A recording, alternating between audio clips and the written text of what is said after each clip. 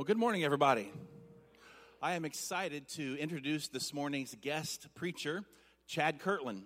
And Chad grew up here at Bachelor Creek, and I was privileged to watch Chad grow up from just a little guy to the wonderful man of God that he is today. I've always appreciated Chad's humble spirit, kind spirit, helpful spirit, positive spirit. Chad is a graduate of Johnson University and is the proud son of Steve and Kathy Kirtland and the proud husband of Lindsay Kirtland. Chad was ordained into the ministry in this room just 4 years ago this summer. And I know you're really going to be blessed by what he has to bring this morning. So I am going to ask you to give him a warm welcome back welcome as he comes up to present.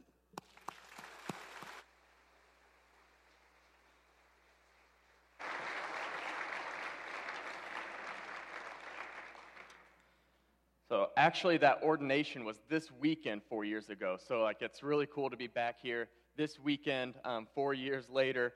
But real quick, I also want to say Happy Father's Day. Can we have all the fathers stand up, whether you're grandfather, dad, great-grandfather, stepfather?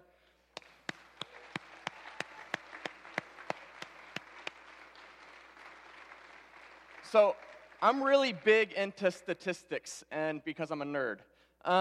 But I was reading something a couple years ago, and so the numbers, I don't remember the exact numbers, but when I read when a child is the first one in a family to come to Christ, it's just around 10% the chances that the entire family will follow.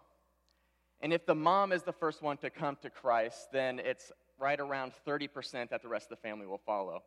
But if it's the father that steps into a relationship with Christ and commits to being the spiritual head of the household, it jumps up above 75% that the rest of the family will follow and stay committed to Christ. So dads, thank you so much for being here on your day, because this is the best place that you could be as you lead your family to become those devoted followers of Christ.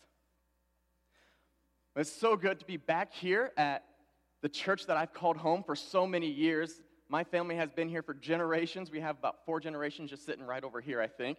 And so, I love this place. This place helped form me into the person that I am today. But I also want to say a special thank you to our lead pastor, Solomon David, because he has been an incredible, godly example of what it looks like to be a leader, a husband, a follower, and a man. So, Solomon, thank you so much for who you are and how you lead this church.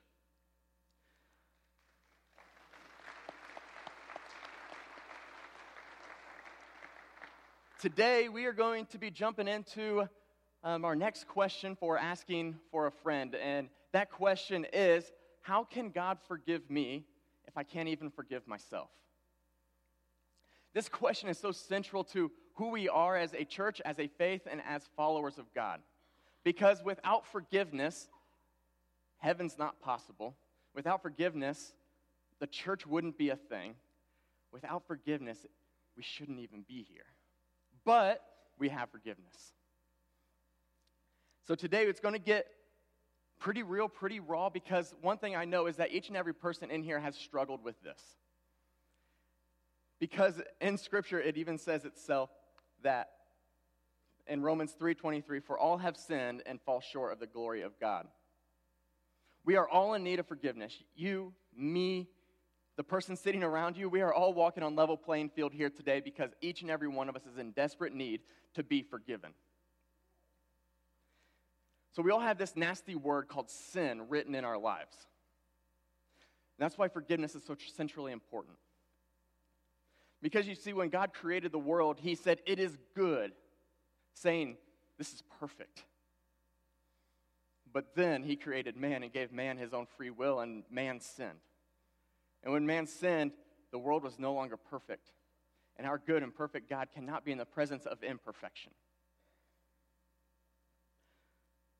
But as we look at this question, I want to first attack that first half of it. How can God forgive me? This is where we're going to start, because this is the foundation of our faith. Throughout the Bible, we see a close correlation between that word forgiveness and the words confession and repentance. In 1 John 1, 8 through 9, it says, if we claim we have no sin, we are only fooling ourselves and have not been living in truth. But if we confess our sins to him, he is faithful and just to forgive us our sins and to cleanse us from all wickedness. When we confess our sins to God, we are saying, hey, we're wrong. It's an act of humility. It's saying that I can't do this on my own. God, I need you. But it isn't just enough to admit when we've been wrong. We also have to turn away from what is wrong. Because if we are pursuing what's wrong, we cannot pursue Christ. If we expect God to forgive us, we not only have to confess our sins, but we also have to repent or turn away from that sin. In Acts 3:19, it says, repent then and turn to God so that your sins may be wiped out, that times of refreshing may come from the Lord. Until we are willing to turn away from our worldly and fleshly desires, we cannot pursue God. God will wipe out our sins. All we have to do is put our faith in him, confess our sins, and turn and pursue God. Sounds pretty easy, right? Wrong. Because even though we do confess our sins and we repent from our sins, that doesn't always make it easy to accept the forgiveness. Even though in our heads we know that God wants to forgive us, God will forgive us, we don't always feel like we deserve it. We don't always feel like we've earned it. And so we go on living our lives not willing to accept the forgiveness. And you're right. We don't deserve it. There's nothing we can do to earn it. Nothing in our lives that we have done is good enough to warrant the forgiveness of God. But isn't that what forgiveness is? So I Googled the definition of forgiveness because, well, Google knows everything. And the best definition that I saw was forgiveness means to cancel a debt. We've all seen debt, most of us. Credit card debt. We've taken out a mortgage. Those terrifying, infamous student loans that never seem to go away. But the debt I'm talking about today is our sin debt. Our sins have acquired us a debt that we cannot possibly fathom paying back. But God had a plan. God sent his son Jesus. The only one that could pay our debt is someone who could live a perfect and sinless life, and Jesus did exactly that. He came, born of a virgin, lived a perfect life, died a death he did not deserve, simply so that you and I could live with him forever. But Jesus didn't stay dead. He rose again 3 days later, defeating death and giving us victory. Forgiveness of our sins is possible. There's nothing that we have to do to earn it. All we got to do is accept the free gift of grace. When we accept Jesus as our Savior and we confess our sins and we turn and pursue God, it's like Christ's blood comes and covers and washes away all of our sin. So here's what Scripture says about God's forgiveness. In Psalm 103:12, it says, he has removed our sin as far as the east is from the west. Ephesians 1:7, through God's grace and Christ's blood, we have the forgiveness of sins. Daniel 9:9, even though we have rebelled against him, our God is merciful and forgiving. Acts 10:43, everyone who believes in Jesus shall receive the forgiveness of sin. Romans 6:23, the wages of sin is death, but God gives us the gift of eternal life through Christ our Lord. Romans 8:1, there is no condemnation for those who are in Christ Jesus. Jeremiah 31:34, the Lord will forgive our wickedness and he will no longer remember our sins. Isaiah 53:5, Christ was pierced for our transgressions, crushed for our iniquities. His punishment brought us peace, was placed on him, and by his wounds we are healed.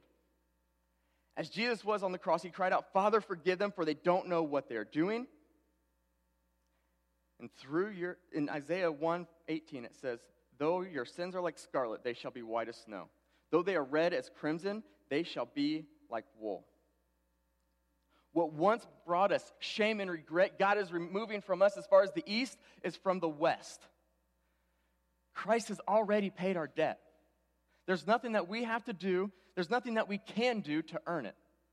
When we accept Jesus and put our faith in Him alone, we confess our sins, we can have confidence that God will forgive us. So now we've talked about that first half of the question, how can God forgive us? And now we're left with the question, how do we respond? The most natural way to respond to the grace that's been shown to us through God is to begin to show that same grace to others. To begin to forgive those around us. So in Ephesians chapter 4, verses 31 and 32, it says, "Get rid of all bitterness, rage, and anger, brawling and slander, along with every form of malice. Be kind and compassionate to one another, forgiving each other, just as in Christ God forgave you." Now, this is going to take some restraint. Without nudging your spouse or the person sitting next to you, how many in here would say that they struggle holding grudges? Now, be honest. Yeah, I'm right there with you. It's so easy when someone wrongs you that you want to pay them back. So I was reading a story this last week about an entire group of people that are having a lot of trouble letting go of a grudge. You see, it was back in 1972. The Olympics were in full swing. The U.S. basketball team had never lost an Olympic game. So this year, they were favored to win yet again. They were in the finals, playing against the Soviet Union team. Midway through the fourth quarter, they found themselves down by 10 points. But they battled back. They fought. And they got back within 1 point. With a minute left, the Soviet team was coming across midcourt when Doug Collins stole the ball and drove hard to his basket. And on his way to lay up the winning shot, was fouled hard from behind with 3 seconds left. So he's at the foul line. Ref passes him the ball. Doug Collins has it. Shoots, makes it. Tied game, 49-49. Second shot comes. Ref bounces in the ball, catches it. Shoots, but midway through his shot, the buzzer at the scores table goes off. But Doug Collins doesn't miss a beat, finishes the shot, sinks it again. U.S. up 50-49. 3 seconds remaining. Game continues. Soviets pass the ball in. They get to about the midcourt when the ref sees a commotion going on over at the scores table. You see, the assistant coach for the Soviet team insisted that they had called a timeout prior to the shot, but the buzzer went off during the shot, thus shouldn't have been a timeout. But there was commotion going on, and the ref said, we need to stop the game. So with 1 second left, stops the game midcourt, goes over to try to figure out what's going on, but he's having a lot of trouble. English speakers over here, these people are speaking Russian, and the scores table speaking a completely different language, and the ref's trying to navigate all of it. So he decides, no timeout, we're going to start right here, midcourt, 1 second left. But a representative from the Olympic Committee decided that he needed to speak into the matter when he had no right to do so, comes down to the scores table and insists that the last 3 seconds should be played again. So in the midst of all this commotion, the Soviet team was able to plan their strategy for the last 3 seconds, and they also were able to make an illegal substitution. So, 3 seconds left on the clock. Again, Soviet team has the ball. They throw it down as far as they can to their tallest player underneath the basket, goes off his fingertips, off the backboard, misses, buzzer sounds, U.S. wins. But, story goes on. You see, the timekeeper was not able to get the time set and time for the play to start. And so they can't be sure that it was a true 3 seconds. So, again, the same guy from the Olympic Committee decides that they should replay the 3 seconds yet again for the third time. This time, throws the ball all the way down court. Good pass. Tallest guy catches it, lays it up right as the buzzer goes off. Soviet Union wins the game. The third time. So, if you had trouble keeping track, U.S. team won twice. The Soviet Union team won once, and the gold medal. The medal ceremony comes around, and you have, on the first place platform, the entire Soviet team. On the third place platform, the entire Cuba team. But you look over at the second place platform, and the U.S. team is nowhere to be found. You see, they could not fathom accepting a silver medal when they won the gold medal not once, but twice. And now, nobody on the team has their silver medal, and they probably never will, because you see, by rules, the entire team all has to decide that they want it before anybody can receive it. And a guy on the team by the name of Kenny Davis wrote an amendment in his will that says that his wife and kids cannot accept a silver medal from the Olympic Committee.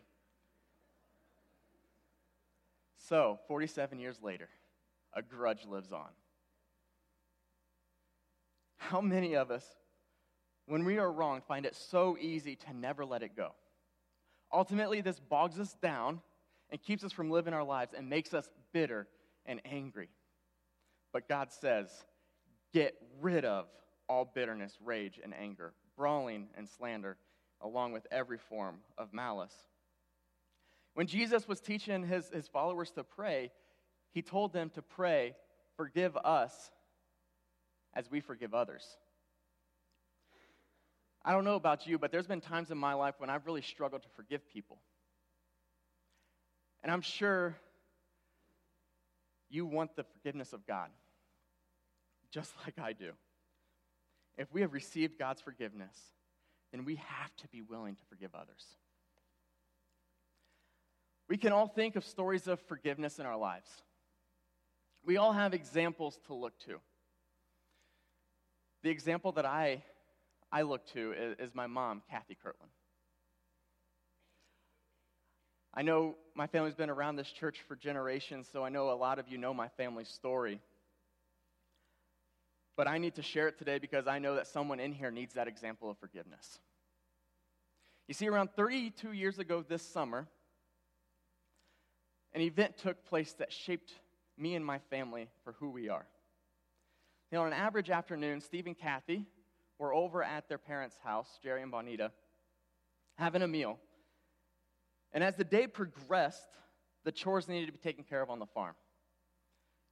And so Steve and Jerry went over to handle the chores, and they took along Steve's son, Ryan. To spare you too many details, while they were on the farm taking care of chores, an accident happened that caused Steve and Jerry to have to rush Ryan to the hospital. Kathy and Bonita soon followed, but when they arrived at the hospital, 18-month-old Ryan lost his life that day. In the days and in the weeks and even the years that followed, Kathy struggled to desire to be a mother, struggled to the desire to forgive. She was filled with some of that bitterness and that rage and that anger that we talked about in Ephesians 4:31. And many of us would think rightfully so. But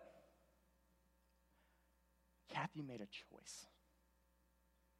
Kathy made a choice to fight for her family, which ultimately led her to step down the path of forgiveness. It doesn't happen overnight. It's a journey, but it's also a choice. My mom has become the example of forgiveness and strength to many. And today I share her story because I know that there's someone in here today that needs to hear it. There's someone in here that's holding on to that bitterness and that rage, refusing to forgive someone.